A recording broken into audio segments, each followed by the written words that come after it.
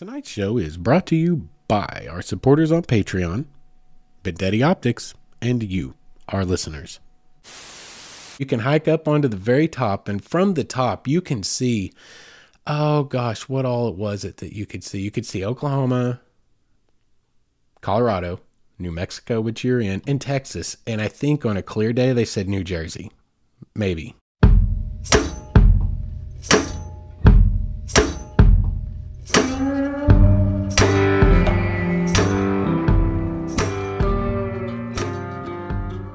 What is up, all of you wayward souls, and welcome back to the Wayward Stories podcast. Wayward Stories is the podcast where we tell the tales of our adventures and our wanderings and our wonderings.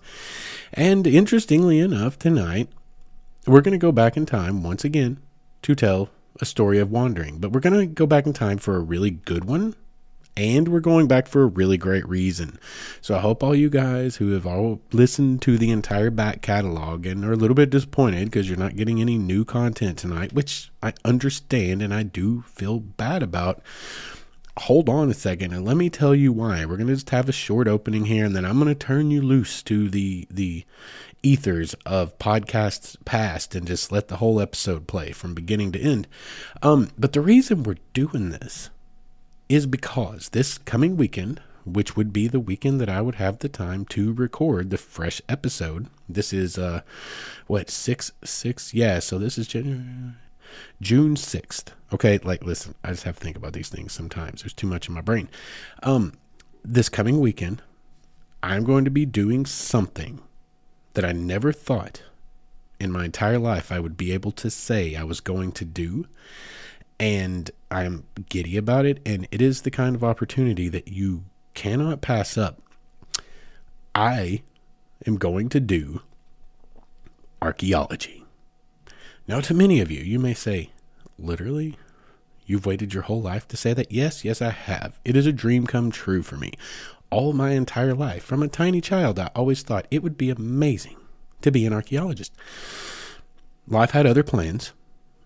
And if, I don't know, if I'd had a high school guidance counselor that gave a crap or a little bit more parental discipline, and I'm not blaming all those people. However, as an adult now with a child, I understand that we are children for a very long time and we need help getting through it all. But regardless, for many, many plethora of reasons, this didn't happen for me. And I always just thought, it's like thing in the back of your mind. It's like regrets, one of those big regrets. Never going to get to do that, but God, would that not be so cool? Well, this weekend, I am going to do exactly that. And I'm going to tell you that, and I'm going to talk for just a second about that for a reason here in this little new cold open for this older show that we're going to play tonight in order to get a podcast out on time, on schedule, keep everything on schedule, and give you something to listen to, because honestly, the vast, vast majority of you are all newer listeners and have not listened to the back catalog. I can see all that in my analytics. Believe it or not, the analytics are kind of creepy. I know what some of you guys had for breakfast. Think about that. Anyway, I'm just kidding. Seriously, chill out. I'm just kidding. But the reason I'm telling you this, number one, is to explain why we're putting out a classic once again. But the other reason is I just want to point this out. This whole podcast has become like a journal of my life. It's what it was meant to be, to share as much of me as I feel reasonably comfortable sharing, to try to be somewhat of an impetus, a proof of concept. I hate to say inspiration because I think I give myself too much credit, but a proof of concept to some of you that life can exist beyond horrid traumas and early childhood traumas and things that set us back for our entire lives. They can be overcome with effort, right? And you can become a better person. And that's been my goal all along. And I wanted to do this podcast to A, just tell my story, but B, try to be something of an inspiration to people to get out and live, which it has worked that way. And I'm so excited about all the emails that I get to that end. And I love all you guys. Thank you for sending me those, because they help me have the motivation to continue on with this sometimes, because it's accomplishing the goal I set out to do. But either way, that is the point. And so things like I'm about to go do tonight are one more step in that progress of me moving forward and actually achieving things that I could have never imagined achieving before the big trauma happened that set me on this path some 5 years ago, a little over 5 years ago. And this is just a huge moment for me. And I'm just kind of throwing it out there. It's guys, listen, no matter how impossible it may seem, to get to where you think you'd like to go and erase some of those regrets you think you'd never have a chance to regret or to erase, I'm just here to tell you that you can. And all it takes is taking a step in that direction, getting your butt off the couch, and actually taking the initiative to go try. I'm not arriving at getting to go do archaeology in the way I ever would have imagined I would, and I'm not going to get to do it for a living, most likely, for a living. But it is within the umbrella of what I am going to do for a living, and archaeology can now become a very real part of my life and something that I've always wanted to do, and I cannot wait to be a part of. And like the only reason those doors open was because I set out from ground zero, from the bottom of the bucket, and said, listen, there's only two ways to go. I can stay here or I can go up, or I can go sideways. I don't like staying here. I don't like going sideways. We got to try to go up. There's nothing to lose, right? And I went for it. And here we are with things happening that are just absolutely the most awesome thing ever. So anyway, I just wanted to share that as maybe something of an inspiration for some of you guys. Things start to happen when you start to act, and it underscores everything that I try to do with this podcast. Encourage you to take your life back. That's what I've been trying to do. It hasn't always been. It's not easy now. It's never been easy. It's hard as hell, but it's worth the effort. And things do start to happen, even if it takes a while.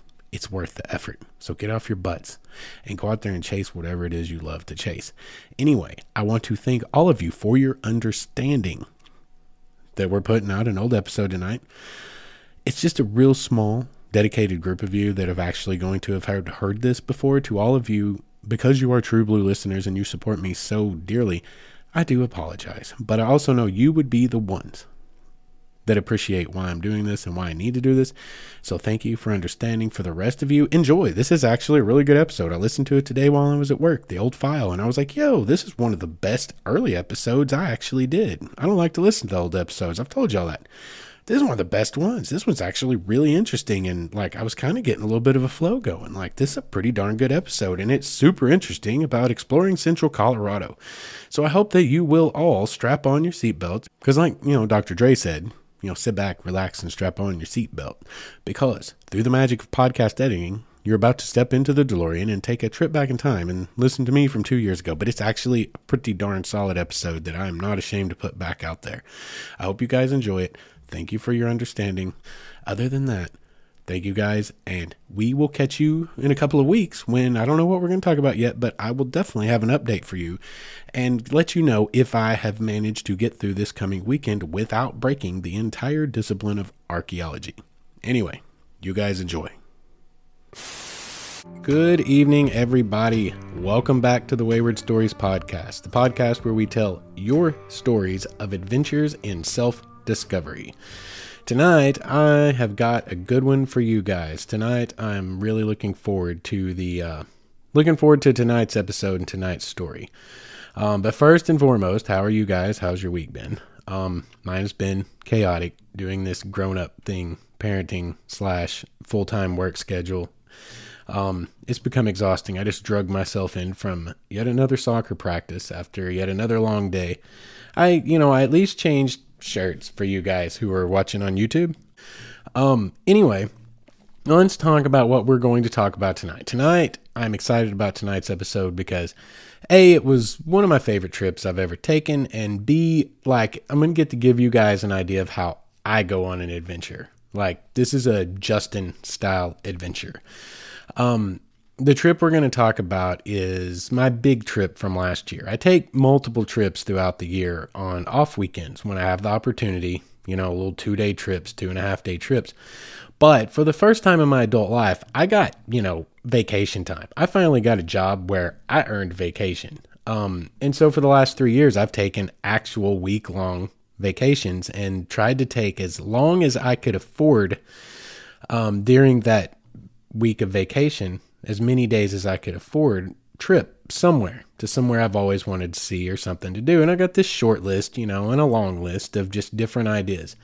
Last year's trip, I went to central Colorado around Buena Vista, but not for all the reasons everybody else goes. I didn't go to, hit the ski slopes. I didn't go to elk hunt or, mule deer hunt or any of the things that, Colorado's typically known for, at least here in the southern United States. That's what everybody goes for, either to ski or to kill something. That's what everyone goes to Colorado for. What I wanted to go for is, like, I have this, I've mentioned, if you watch my YouTube videos, I've mentioned a billion times how big of a nerd I am when it comes to history. I've mentioned it a couple of times here on the podcast. I love history, especially, like, I love all history, but I really love, like, Industrial Revolution forward, because there's something about that. Like, that stuff, most of it is, it's still extant somewhere. You can find a lot of the old infrastructure and the things that built the life we live today that started in the 1850s, 60s, 70s, 80s. You can find a lot of that still around today. And there's something about that tangible link to the past. And I don't know why. That's what's magical about it to me. And I've always loved railroads. I've always loved, like, abandoned mines. Colorado has more than its fair share of abandoned mines, so that had been on my short list for a long time. I wonder if I could find a really awesome abandoned mining town in Colorado. And as I started to do my research and started trying to put together my ideas for what trip I might take last year, I discovered there are a lot of abandoned mining towns and a lot of relics of the past in the central Colorado area. And as my research went on and the area refined, I figured out, okay, I'm going to have to stay somewhere around Buena Vista. The locals there, believe it or not, at least a certain portion of them call it Buena Vista. And that's actually even in documentation from the early days of the town. It was almost taken on as a pronunciation. And that is just an absolute travesty. That is an affront to the Spanish language. And I refuse to call it Buena Vista. I don't even care if it's like some kind of a ancient city ordinance that it has to be called that. I'm not going to do it because it's just, like I said, it's a travesty. It's an affront to the Spanish language. But Buena Vista, Colorado, very centrally located to a lot of abandoned mining infrastructure, several abandoned mining towns. And that's kind of how I planned that trip was, you know what? Let's plan a few days in Buena Vista, Colorado, and see what we can get into. And that kind of gives you an idea, like, that's a good segue into talking about how I like to plan trips. I like my adventures to be somewhat adventurous. Though I am quite OCD in life, if you came in here into my studio or into my apartment and looked around, like, I'm kind of a neat freak. I don't do clutter. I'm a simple dude. I only keep what I need for what I need it. Like, it's just how I like to live my life. Gives me more brain space. And keeps what little fried and scrambled brain space I have a little bit more on track. Kind of declutters my mind as well.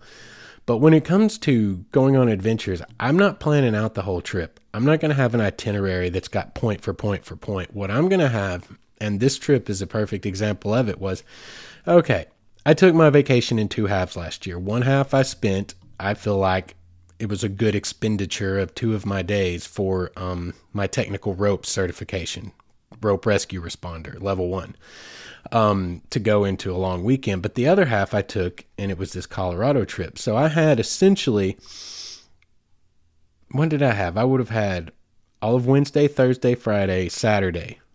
And then Sunday would have been a drive day home. And it would have given me, that's correct, Tuesday night. See, like, you don't want to waste those hours after work, right?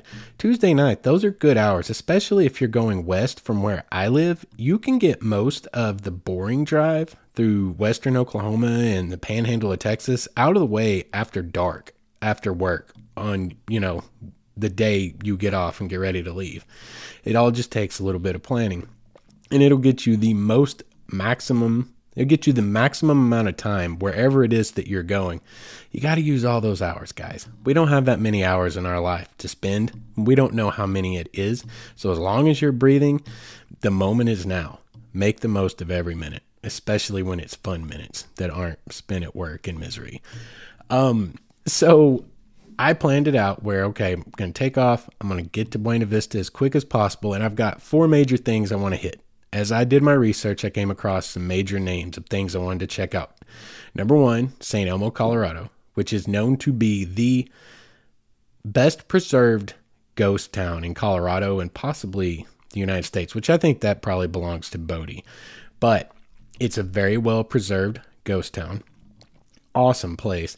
It's also right on the Arkansas River, near the headwaters of the Arkansas River, which here in Arkansas and eastern Oklahoma, the Arkansas River is big, broad, and ugly. Like it's mud soup for the soul. And in Colorado, though, it's like the kind of rivers I love here in Arkansas. Mountain rivers, whitewater, trout fishing, smallmouth. It's a beautiful river. So that's going to be high on my list. So that's like two things in the corner of this area of Colorado. It's also really close to some dark sky areas, dark sky park stuff, which we talked about in the Buffalo National River Overnight episode. So that, possibility. There's a couple of other ghost town type areas and abandoned mining type areas out through there. So I was like, okay, this is a great idea. All right, so I'm going to have this many days there. Each day I'm going to pick something, like here's 2 or 3 major things that I want to check out. I'm going to work them into this trip, but the rest of the time, whatever happens, happens. Let's go see. You never know. You can only look and find so much online, but when you get to an area, suddenly you start seeing and realizing, hearing about, seeing signs on the road for things that you didn't recognize, didn't catch, were in the area. So I like to set out a time frame. All I have is definite start and end points and 2 or 3 things I want to check out in that allotted time frame. Everything else is up to the fates. Let's go see what happens. And that's exactly how this trip played out. Once we got there, checked everything out. I didn't even get there and I found something awesome. On the second day of the drive in the morning, coming through northern New Mexico, heading towards the southern Colorado border, driving up on this mountain was not a mountain, a very, very large hill was starting to just stand out on the horizon. And I was like, that looks so much like a volcano. That just really looks like a volcano. And then suddenly I see a sign that's like Capulin Volcano National Monument. And I was like, well, I guess that is a volcano. And so, yeah, National Monument, pulled over. We went up, my travel buddy, that trip and we went and hiked up on Capulin Volcano. I'm just saying, that was really cool. That was one of those things that did not plan for, was completely unexpected. And bam, here's a giant ancient volcano, which it turns out is at least at one time, was claimed to be the best preserved example of a dormant cinder cone volcano in North America. It is the stereotypical cinder cone volcano. And yeah, it's dormant. It's extinct. It's not dormant. It's extinct. It is an awesome little thing though. You can hike up onto the very top, and from the top you can see, oh gosh, what all was it that you could see? You could see Oklahoma, Colorado, New Mexico, which you're in, and Texas. And I think on a clear day, they said New Jersey. Maybe. I might be wrong about Jersey. But anyway, it had a great view of the surrounding landscape. You can see the lava flows down at the bottom. When you're at the top of the volcano, you can hike down into the mouth of the volcano and see all these ancient lava flows. And it's just a great example of $20 well spent that you didn't expect to spend, that you didn't expect to spend that time. But bam, there it is.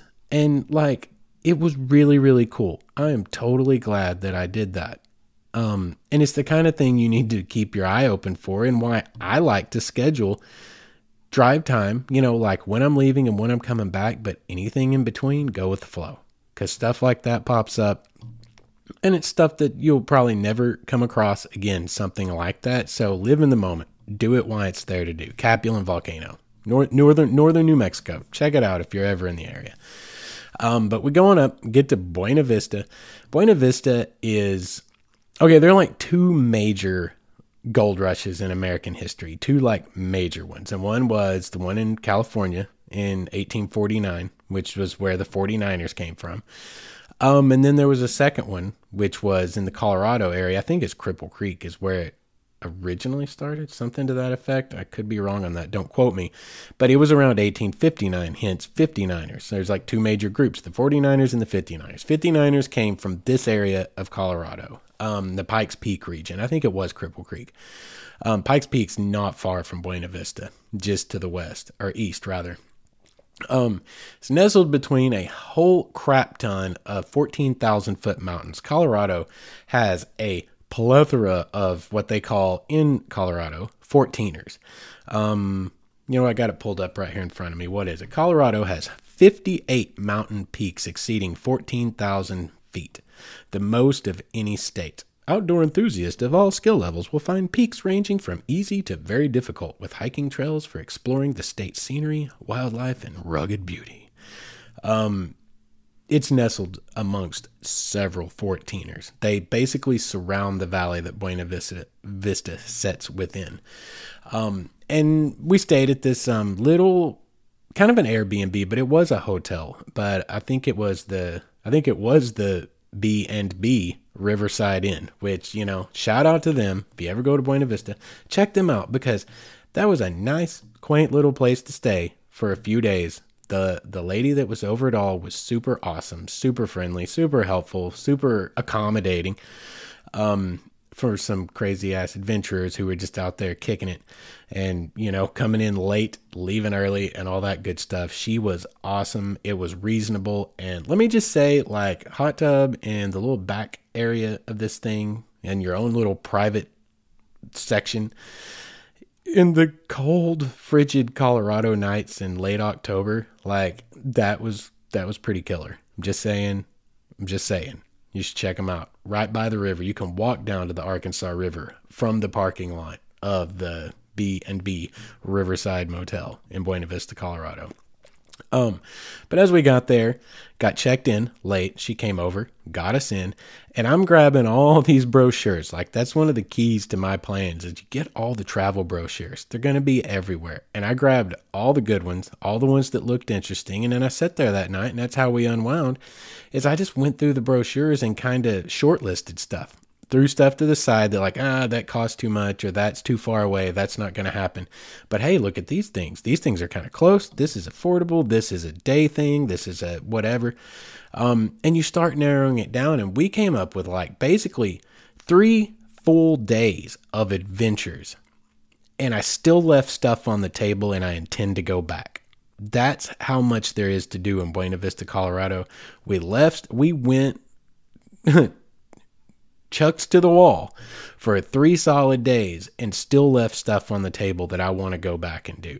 That's how much there is to do there. If you're out there for the kinds of things I'm there for, which is experiencing nature, experiencing historical stuff, gosh, there's so much going on there. So I'm just going to go through. I'm not going to go through how I figured out what I was going to do, but I'm just going to go through what we ended up doing here. I believe the very first thing that we did do was go and check out St. Elmo, which St. Elmo is, again, the best preserved ghost town in Colorado and one of the best in the entire United States. There are 43 buildings left, and this is all from the 1880s time frame. There are 43 buildings left. It is not a true, quote, ghost town, end quote. There are a handful of residents that still live there that keep some things going, like they do have during the summer months. They're open during the summer, a little general store. We missed the general store, unfortunately, because we were there in late October. It was like after the major summer season stuff and before the ski season started, which was kind of a great time to be there because there weren't a whole lot of tourists and we had a lot of stuff really all to ourselves. But also, you miss out on some things like this little general store, which I'm given to understand is a really, really cool place, simply because they weren't open, because it was in the off season. There's also a B&B, a bed and breakfast that is operated within St. Elmo. Didn't even know that. Figured it out while we were there. Didn't even know that. I would have considered staying there, but it's got some really awesome buildings left over from the 1880s in really, really good shape. Really well preserved. Some of them are just pristine for being as old as they are. A lot of really cool, amazing history there. If you have an OHV, if you've got an off-highway vehicle, or if you say rent a Jeep, which is a thing you can do up there, which is something I left on the table, but intend to go back and possibly do. I mean, to be honest, my Xterra, I love my Xterra. Like, I got a Pro 4X, love my Xterra. But from what I could understand, there were some ground clearance situations that my ex probably just couldn't do. So I'm thinking I may go back and rent a Jeep one of these days, because things you can do from St. Elmo. If you go on up the trail, the road from St. Elmo, there are many abandoned mines that you can explore if you have a capable enough four-wheel drive, OHV. You can also go up over Tin Cup Pass, which is a historic and a famous pass in the essence of the move westward and the gold rush and the silver rush and westward expansion and all that. That's something. Yeah, I'm going back, guys. Anyone want to go with me? Like, holler at me, hit me up. Like, we'll work out a cool trip. I'm going back because there's so much, like, it's like the true spirit of adventure in a way. Like, I mean, I'm not out there. We're not doing Lewis and Clark stuff, right? Like, nobody really gets to do that anymore. Like, everything's kind of been explored except for the depths of the ocean. It's the last great frontier that we have.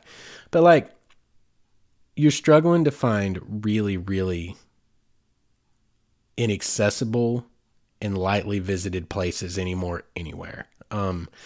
Which honestly is kind of an argument to the importance of protecting a lot of the places we have, like the Yosemites and the Yellowstones and other things of that nature. But like in the sense of just going on an adventure somewhere you've never been, seeing things that few people venture to go and try to find, that's possible here. And I want to go back for an adventure like that. I want to take a Jeep up over Tin Cup Pass. I want to explore some of the mines, the abandoned infrastructure and abandoned mines around St. Elmo that weren't really accessible to me and what I was driving at the time. But that's all something you can do. St. Elmo, super cool place. You can get some absolutely killer photography down in that valley. You catch it just right, catch the aspens when all the leaves are turning. We had pockets left. Third week of October was a little bit too late, but we did find pockets where it is stunning. It is breathtaking and a little bit otherworldly when you drive into an area and all you see is these giant, almost perfectly straight, white barked trees. The white bark is such a stark contrast to the rest of nature around it, kind of standing up in this forest like matchsticks, but around like these beautiful bright yellow and orange leaves, mostly yellow. That's mostly the color palette we're in here, is bright yellow. And it is absolutely stunning and somewhat otherworldly. You feel like you're driving through a movie set or a fantasy novel that you read sometime. It is absolutely beautiful. And there's a lot of that going down to St. Elmo on the road that you take in from the main highway. St. Elmo itself is a pretty interesting little adventure. Like, St. Elmo is something to be checked out. I have a video on my YouTube channel. Go check out the YouTube channel, youtube.com/Wayward Stories. And you can see an idea of what's going on in St. Elmo. Another adventure we got into. This one's interesting. One of the 14,000 plus foot mountains is Mount Sherman. It comes in at 14,035 feet. Not far from where we stayed, about an hour up the road. It's real close to Leadville. We're going to talk about Leadville next. But going up Mount Sherman, there is several abandoned mines. You have like the Peerless Mine, which is somewhere down around 11,000 feet. It's right at the tree line area. You go on up, and there's another one, it's the Dauntless Mine at 12,198 feet. And then there's another mine up from that at 12,959 feet, which is the Hilltop Mine. What was on my agenda for that day was the Hilltop Mine. Like, I'm going up here and I'm going up to this Hilltop Mine. And if I make it to 13K, the Hilltop Mine, why not going up to 14K and put a 14er under my belt? Why not say I did a 14,000 foot mountain? Why not? I'm about to tell you why not. Okay, we're going to get there. First and foremost, like, the drive in is a real tooth rattler. I mean, it is, guys, it's only, if I remember correctly, it's only like 8 or 9 miles of dirt road, but it's literally like a 48-minute drive. That's how slow you have to go. It was brutally rough, but absolutely beautiful. And once you clear the tree line, once you get above the tree line, it gets really otherworldly. Like it's like being on another planet. Well, you get up to, I would say roughly around 12,000 feet, you have to stop. There's a gate and it becomes a hike from there. So you can drive up to about 12,000 feet. And then you go up a couple hundred feet and you're at the Dauntless Mine. The Dauntless Mine's really cool.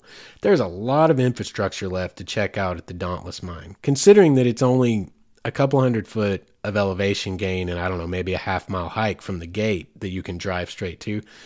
I think people leave well enough alone up there because once you get there, it's brutal, y'all. It is brutal. That day especially, we're late October. Okay, we get up there. The wind is a sustained, think of Jim Cantore on the Weather Channel trying to walk across the screen in a hurricane somewhere, to illustrate how strong the wind is. That's what the wind was like up on top of this mountain. Once you're above the tree line, there are no brakes left.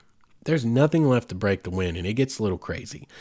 On top of that, the actual temperature was around, if I recall, 27 or 28 degrees, but add 30 or 40 mile an hour sustained winds. It was miserable. It was miserably cold. And guys, I've got the gear for this kind of stuff. That's just kind of how I kick it in life. My ride, we're going to go over my system. One of these days, that's going to be an episode, my system for getting outside more, maximizing your time out there, keeping it nice, neat, and simple. I have everything I need rides in my vehicle. And, it's multi-purpose. Part of it's for search and rescue. It's always ready to go. But most of my search and rescue gear just so happens to double as my camping adventure gear. So it kind of works out, right? I've got multiple layers. I've got some of the best kinds of layers you can buy. With research, not just really expensive ones. No, getting into it and finding out what's the best I can afford. I've got the stuff to do this. And it was still miserably cold, painfully, brutally. Hands went numb, couldn't hold on to anything. Tripod, camera, nothing. Couldn't even hold things anymore because my hands just didn't exist. They were still there at the end of my arm. I could see them. I could see them moving, but I had no sensation whatsoever of actually moving my fingers. It was kind of odd. But we did. We got up there. We checked it out. The Dauntless Mine's really cool. You can climb into, we ended up using the old mine shaft, one of the mine shafts going into the side of the mountain at the Dauntless Mine as base camp so that I could go out for long enough to get video. And it was so loud. The wind was so loud, so brutal that I couldn't make a good YouTube video. I have a video of this too on our YouTube channel. Go check it out. What I ended up having to do is go into the alcove, into the mouth of the mine to talk on camera and say, this is what I'm about to show you and what I'm going to go do, and then go out there and do it. And I just had to do some magical video work and cut in some ambient tone because it blew out the speakers. You couldn't listen. It was that bad. And that cold. We would retreat into the mouth of that mine and sit in the sunlight because the sun was peeking in where you could warm up enough and then go spend 3 or 4 minutes hiking around and getting video of these old abandoned tracks and some of the old shafts in the mine. There's so much cool stuff there. Go to YouTube, youtube.com, Wayward Stories. Check it out. It's on there, the Dauntless Mine. And you can see, and it is, you drive right up basically to it. Okay, here's the other thing. Oxygen is really an issue, even at 12,000 feet. Unless you live and acclimate to that pretty consistently and regularly, it is very much a real issue. Guys, I've mentioned it a million times. I work for a major parcel company.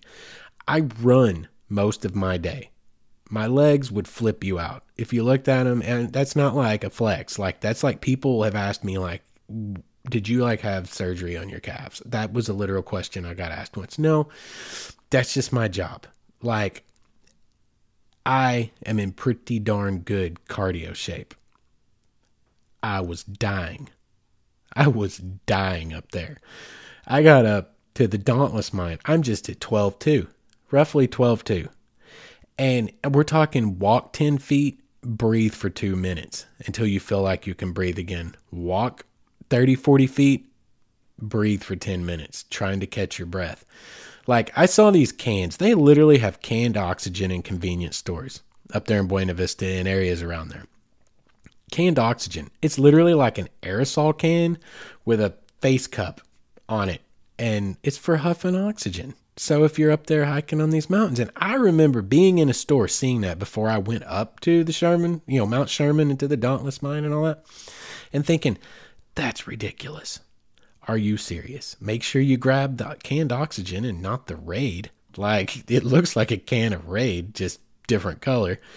I wasn't laughing about that anymore when I was up at the Dauntless Mine. Like, y'all out there that are like real true mountain climbers and expeditioners who live in high altitude settings, who have an acclimation to it, y'all are probably bagging on me right now. But like, hey, let's be real. Lots of people are going to listen to this podcast from all over in all different situations and physical. Like, I'm in good cardio shape. That's the nature of my life. It's how I live. I'm in good shape, and I was dying up there. I was going to make the push for the Hilltop Mine because I really wanted. I've seen pictures. There's some awesome, amazing photographic opportunities of that Hilltop Mine. The infrastructure that is left at the Hilltop Mine, some of it, it's dramatic. And it's at the top, hilltop. It's at the top of the hill. Like, the views and the vistas and what's left of the infrastructure is just absolutely incredible from the pictures I've seen, and I wanted that. And I could see it. It was in my sight, further up the hill, 800 more feet above me. It was so brutally cold, and with that wind and the lack of oxygen and how much I was struggling with it, I was like, I'm going to try for a little while. According to the altimeter and my GPS, I made it to about 12.4-ish. And I was like, no. This ain't going to happen. This ain't going to happen. Not going to make my 14er today, because if I can't even get to the Hilltop Mine at 13, there's no way I'm getting to the summit at 14. Not today. This is something else I left on the table, and why I'm going to go back again is because I believe in the heat of summer, the hottest part of summer, I believe it is doable for me. Even with the oxygen issues I had, I might just buy a can of that damn oxygen, like, to be honest. But I'm going back, and that's one reason, because that bothered me. I was right there. Could have got a 14er that day, and I couldn't do it. I mean, part of it was the weather circumstances, but part of it was I wasn't equipped for it that day. I wasn't ready. For anyone who thinks they might want to do that, like, I want to go over this real quick. I pulled this up just to go over this. It's 10 tips for climbing your first Colorado 14er. And I just want to throw these out there because, again, I've mentioned before, I'm a search and rescue guy. I want everyone to be safe when they're out there, because contrary to what you might think, search and rescue people anywhere, we don't want people to get injured or get lost. It's not what we want. We just like to take our natural desire to be in the outdoors and the skills we've already acquired and put them to use for good. We love search and rescue, but we don't want you to go missing or lost or injured just so we get to do it. So in the interest of your safety, 10 tips for getting your first 14er. 1, hydrate early and often. That's simple enough. Number 2, fuel up. Carbs, protein, healthy fats. Again, simple enough. Anyone who does marathons or anything of that nature is going to recognize that. Specific to a 14er in Colorado, start early. Hiking rule of thumb is to be off the summit by noon. In the summer, afternoon thunderstorms roll in fast and out of nowhere. Apparently, this is a thing. At 14,000 feet, you're the tallest thing around. Do not let your body become a human lightning rod. And then it goes into some tips about how to calculate your time out, your time in, all that. Wear layers, which I had, but still didn't help me on the day I was there in late October. Pack smart. Headlamp, rain jacket, hydration bladder. Not going to go into that. You can Google it. If you are an outdoorsman whatsoever, this is all stuff that should be in your backpack, your day pack. Every pack you have should have this list of stuff that I see before me. Break in your boots. Again, that's for any hike. Don't go out on a major hike in a pair of untested boots and end up with a blister. And yeah, do your research. Not all 14ers are created equal. They're in 5 categories, as a matter of fact. So as a matter of fact, Mount Sherman is considered the easiest 14er in the state of Colorado. So there's that. Plan for a weekday because they're so crowded on the weekends, and just keep going. And I would say take some canned oxygen, because if you pass the heck out up there, it's going to be miserable for you. It's going to be miserable. So anyway, there's that. There's some tips and tricks for trying to get your first 14er, which I failed to do, but I am going back. I got my eyes on you, Mount Sherman and Hilltop Mine. I'm coming for you. I will be back. But it was really cool up there. It was cool to experience. I'm glad that I went and did it, even though I came up short of my goal for that day, which was to make it all the way to the top of Mount Sherman to see the Hilltop Mine. Didn't make it that far. I did see the Dauntless Mine. I did make it above the tree line and get to experience that. And it was absolutely beautiful. It's crazy beautiful up there, guys. There's no two ways around it. It's its own version of beautiful, like so many things that we've talked about. Big Sur is its own version of beautiful. Yosemite's its own version of beautiful. Buffalo National, the Ponca Wilderness and the Buffalo National River, it's its own version of beautiful. Well, so is Colorado. And I think anyone that's ever been skiing, even in Colorado, knows that. But yeah, you get up above that tree line. It's so arid. It's so scraggly. Whatever is growing is such scrub. I don't know. There's a desolate beauty to it. And you are alive. You know full well you're alive. And you know how close you might be to not being alive. But you know full well you're alive because you feel it. See, to me, that's one of the things I've harped on in other episodes is you really, really experience nature and its brutality, its harshness, what it can do to you, because you feel it through your whole body. The wind, the cold, the lack of oxygen. It's not just looking at pretty pictures, man. It's being a part of it for just a small little chunk of time. And that's, to me, that's what it's all about.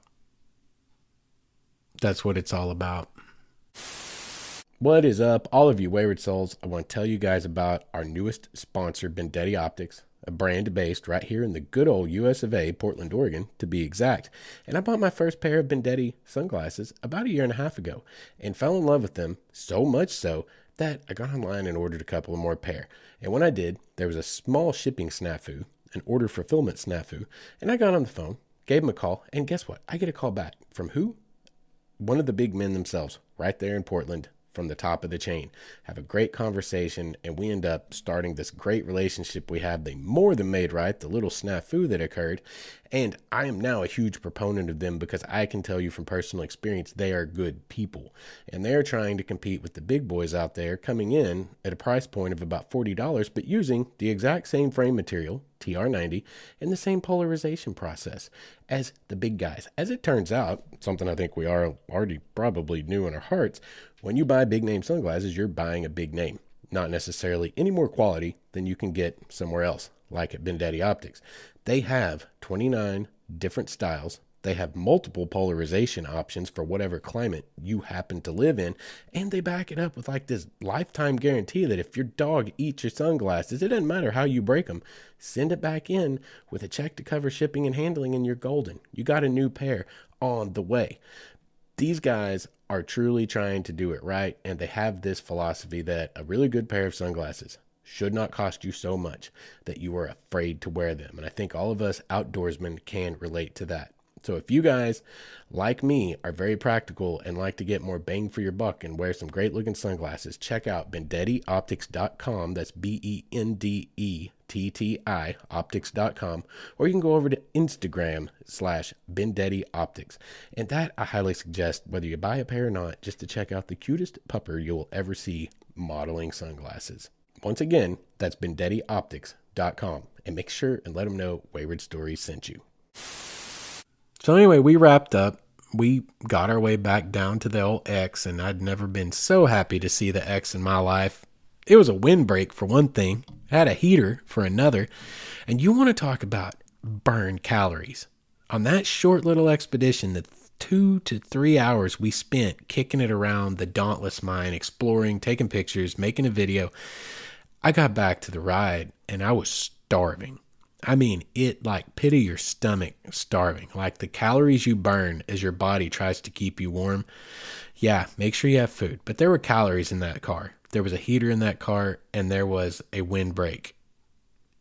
Oh, God, it was wonderful. But we got back down. And the next thing we did on that day, and this is again, like I said, pick a thing, go do it, and then see what else you find along the way. And something we found on that day was the Clear Creek Mining District. That is, it's not halfway, but it's somewhere between Buena Vista and Leadville, Colorado. Clear Creek Mining District, just a little dirt road that you can just drive your way out, and it's got 4 abandoned towns and some mining refuse left over out there. There are people that still live in the area. There are a lot of old buildings. There are a lot of historical markers and things of that nature. And that's a cool little, not even a day trip. It's not even really a half-day trip. That might be a nice afternoon. Go down through the Clear Creek Mining District. That's something else that's in the area, and that's what we did that day. And what else did we do that day? Oh, yeah, went on down to the Arkansas River. Got back to Buena Vista, went down to the Arkansas River. We did some adventuring. There's the Colorado Midland Railroad grade on the other side from Buena Vista of the Colorado River that is now a road and a hike/bike trail that a lot of people were on. You drive through 4 short tunnels that had to be cut out in order for that railroad to be built on that grade back in the 1800s. And that is a cool, beautiful little drive along the rim of the Arkansas River at that point. Got to check that out. But we got out, I took my fishing rod, I bought my day fishing license, and I trout fished for a while. Just to say I did, because I wanted to.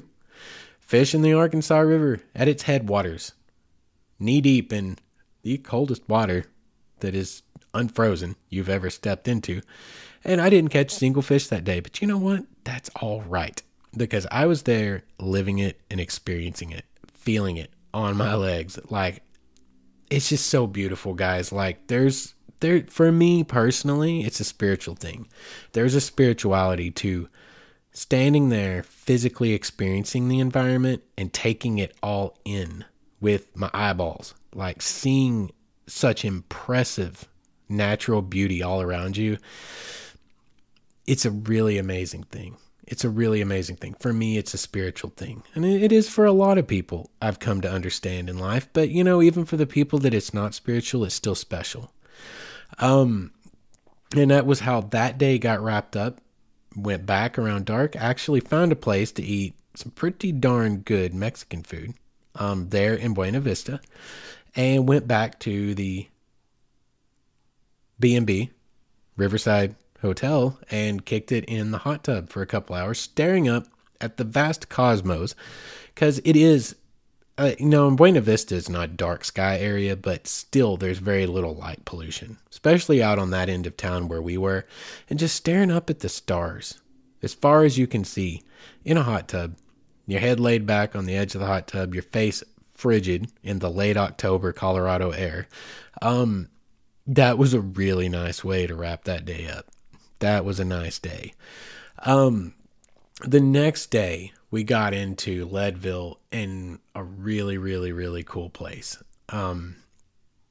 Leadville, Colorado is like maybe 45 minutes to an hour up the road from Buena Vista. Leadville came into existence same time as Buena Vista with the gold rush of 1859. It boomed big time. They found a lot of gold in California Gulch. And then, the gold started to pan out, and somebody figured out, this is the process of technology coming along. There was this, black sand sludge stuff that they had been throwing away through all this gold mining process, just setting it aside in tailings piles, and somebody figured out it had a bunch of effing silver in it, and it was on. And then it was the silver boom, and it was big time. So much money, and Leadville became a huge, huge place in its heyday. It had all these mines going on. They've got the Basically, it's the Leadville Mining District. It's this huge area that encompasses like California Gulch and several things up in that area. Leadville is literally at the headwaters of the Arkansas River. I tried to go to the actual origin point of the Arkansas River. I mean, growing up in eastern Oklahoma and western Arkansas, the Arkansas River is a major thing in your life to some degree at some point. It's kind of like the Mississippi River to Samuel Clemens and Mark Twain and Huck Finn and Tom Sawyer and all that. Like, not quite as much, but it's still like a central figure to your world. It's a big arse river in this area. And here I am at its literal origin point, its headwaters. And the best I could discern was it's at the confluence of two different creeks. Those two different creeks, which I'm at a loss right now for the name of those two creeks. But at that confluence, right there at the edge of Leadville, when they become one creek, that becomes the Arkansas River. And that was kind of cool. Didn't really get to see it. It looked like it was on private property, the actual origin point, but we could see where it was. And by map, I believe that was the actual origin point. I probably could have followed one of those creeks all the way up into the mountains. And we considered that actually, but that would have taken, I believe, renting one of those Jeeps, OHVs. That got a little crazy up in there. But Leadville itself, super cool place. It was a gold boom that turned into a silver boom. Gosh, what was I reading last night? I believe Ulysses S. Grant rode the first train that arrived in Leadville.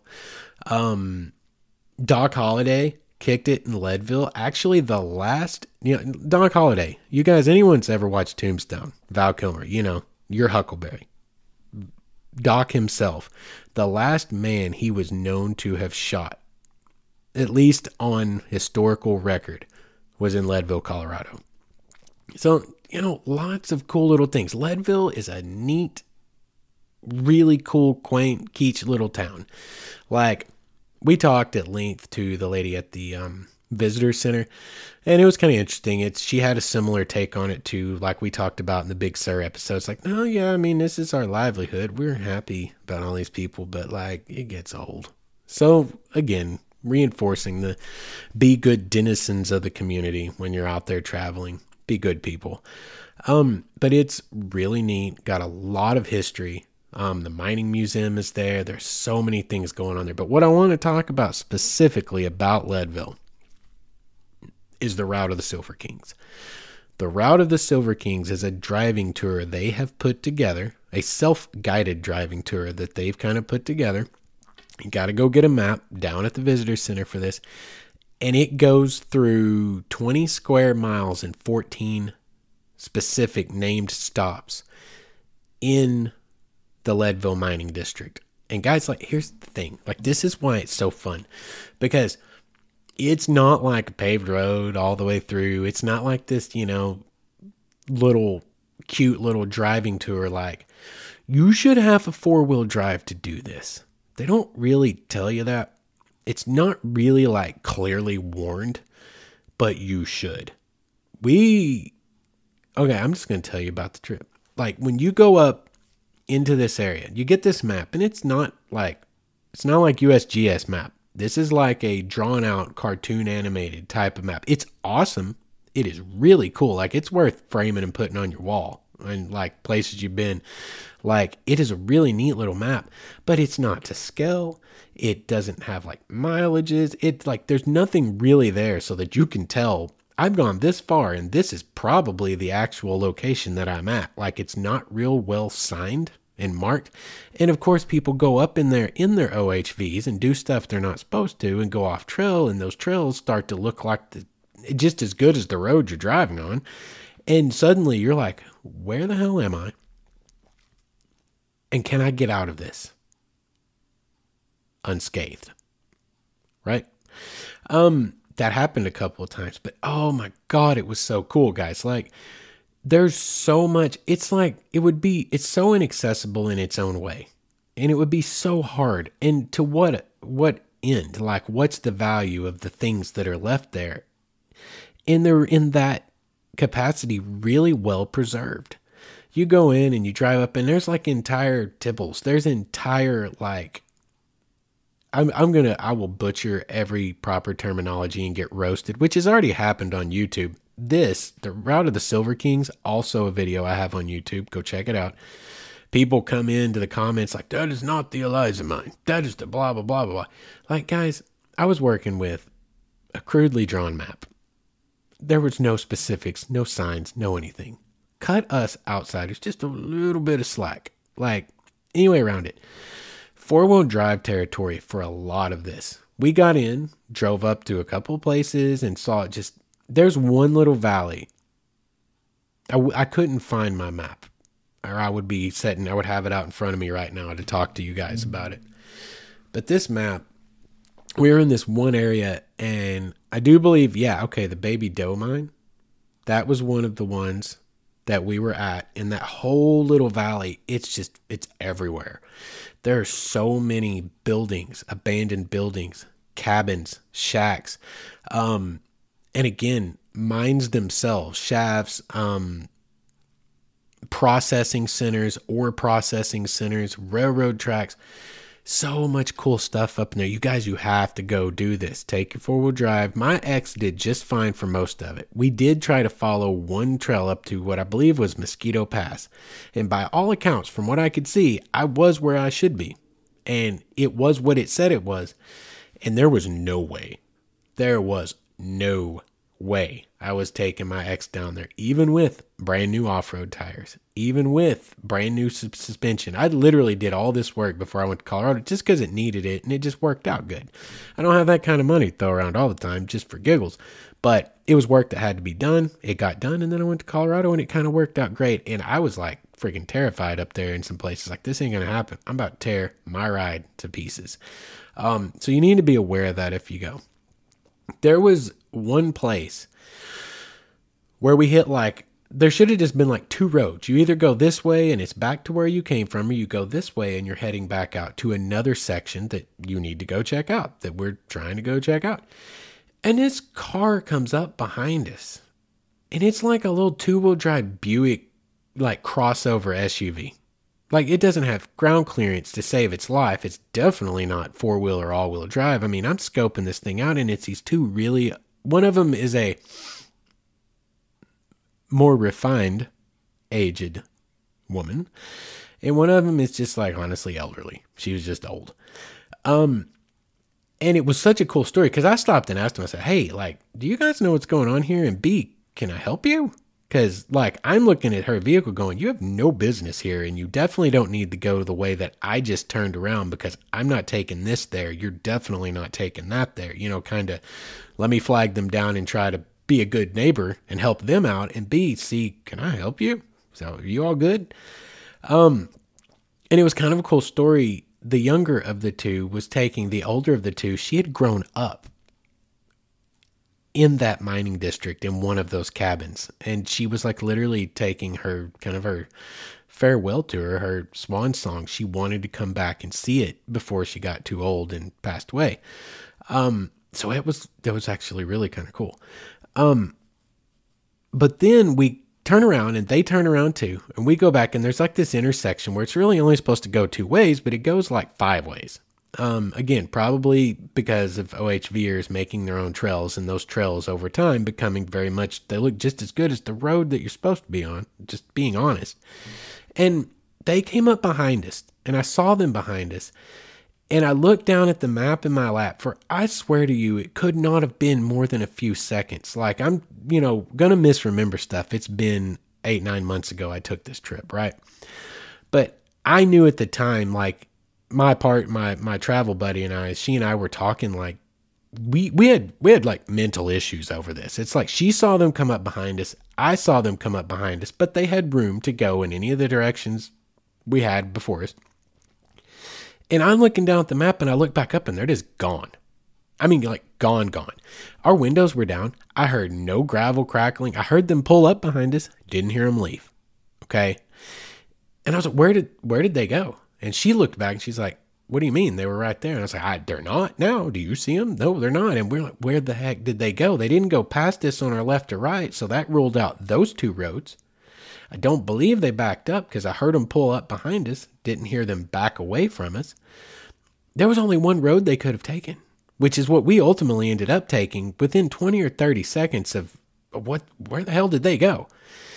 And we start down that road and it's like a mile long straight, like downhill. There's nowhere they could have gone, but they were gone. And I'm like, yeah, y'all, I know there's a rational explanation for where they went, but for the life of me, I cannot come up with it. And it's more fun for me to think that they were abducted by aliens, or they were from the ethers, or this was like something replaying itself that had happened 10 years before. I don't know. Like, just, pick your poison. What do you want it to be? It's fun to speculate, unless they like rolled off the side of the hill or something, which, God, I didn't even think about that. That's possible. Like, that's for real possible. Oh, shit. Yeah. Because the next part of our leg of our trip, we went down that road that we didn't see them down anymore. And that was really the only place they really possibly could have went. And the next ride up, when you turn and you start back up, it's like way down to your right. Like, to the point that my travel buddy, she was having a tough time with it, because she was having to look out her window straight down. A long damn ways. A long ways down. The only way I dealt with it was, like, you get older, right? I'm old now, right? I'm like 40 or something, and I'm 40. And you get older and you live life, and, like, again, search and rescue, you do different things in life, and you find yourself in situations, and you learn how to cope with stuff, like, you know how to make good decisions. Like, you just get better under pressure. And for me, it was, we're already here now. There is no backing down this road that we just came up, because we will go off the side of this mountain. If I have to back, and y'all, I'm a professional backer-upper. I tell people that all the time. I do two things with my job. One, I professionally disappoint people on a daily basis. And number two, I am a professional backer-upper. It's what I do all day long. But no. No, it was too tight. There was no tolerance for error here. There was zero tolerance for error.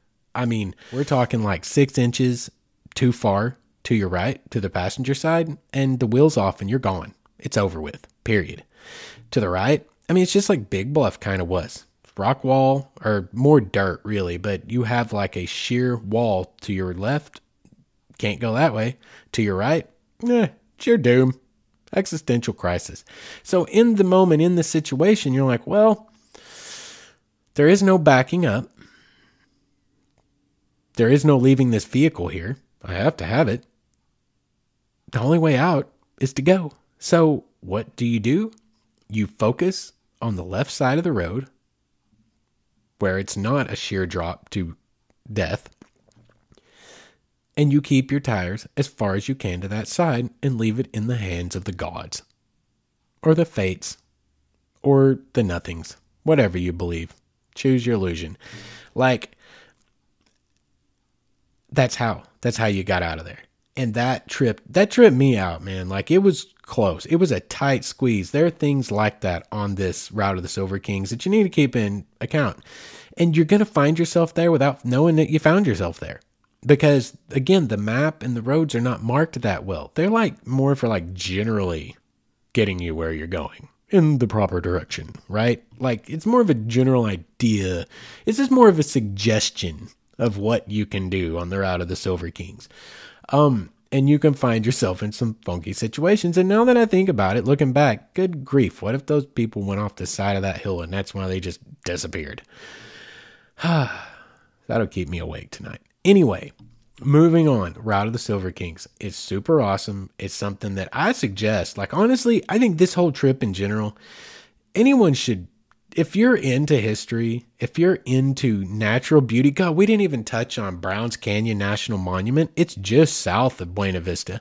It is, I think it was during the Obama administration, it gained national monument status. So it is fully protected. You can trout fish up in there. There are, of course, at the right time of year, whitewater rafting on the Arkansas River. You guys ever seen a video? There's a video, if you Google this, if you get on YouTube and type into the search bar, Suck Hole, the Suck Hole. on the Arkansas River that's going to be from this general area. The suck hole is like this standing wave in the Arkansas River at prime whitewater that the first time I saw a video of it, you're looking at it going, oh yeah, wow, that's really pretty. Look at that, man. That water's moving. Because you can't get an idea of the magnitude of the size of the wave because of the way cameras reflect perspective to the viewer, until this little dot comes into the picture and you're like, crap, that is a raft with like 16 people on it. And then it hits the suck hole and 16 people are airborne. And I mean really airborne, like probably 15 or 20 feet in the air, bodies and paddles going everywhere. So whitewater rafting, Arkansas River is also something that's going down in this area. Browns Canyon National Monument. There's fishing, there's OHVing, there's a bunch of stuff going on there. We didn't touch on that because we didn't really do that, but it's there to be done. Something you need to know. This whole area, it was a prime area for my kind of adventures, which is this. There's a couple of main points that my whole trip will be complete if I can go explore an old abandoned gold rush town. Everything else is icing on the cake. Let's roll the dice. Let's set a couple of time frames. Let's have a general idea. I'm going to get there on this day at roughly this time, and I'm going to leave on this day at roughly this time. And everything in between is up to the way the wind blows. And that, to me, is the epitome. And it's just, again, me in my opinion, but to me, that is the epitome of a good adventure in the modern world. We can't go do like the Lewis and Clark stuff. You want to go climb Everest, like, good God, that's gotten to be such a touchy thing in and of itself. But by all means, go be that dude or that woman. Like, I'll respect you for it. But guess what? That's not on my list of things to do. Like, that is a ginormous feat of physical strength and physical endurance, and something that I respect as a feat of physical, endurance. But like, that's not like, I want to adventure. I want to explore things I've never seen. I want to find things that other people haven't seen in forever, or very few people ever find. This area, that's my kind of trip, man.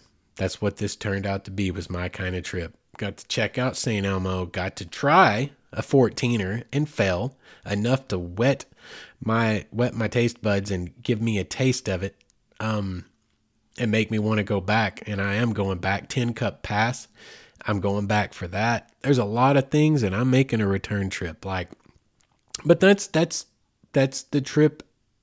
That's the trip as it was, and that's exactly how I want my trips to be. And yeah, just wanted to share it with you guys tonight. I hope that you enjoyed the story of it. When I went home, go back through when you're heading back home. Something to keep in mind is you can check out the high road to Taos, which is 56 miles through the Sangre de Cristo Mountains from Taos to Santa Fe, and it is it's for real. Like, if it didn't like closed because of weather, because of snow or something, it's for real. Like, you're dropping thousands of feet over just a few miles in certain places. Like, your ears are popping every 5 minutes and trying to clear and adjust for the altitude change.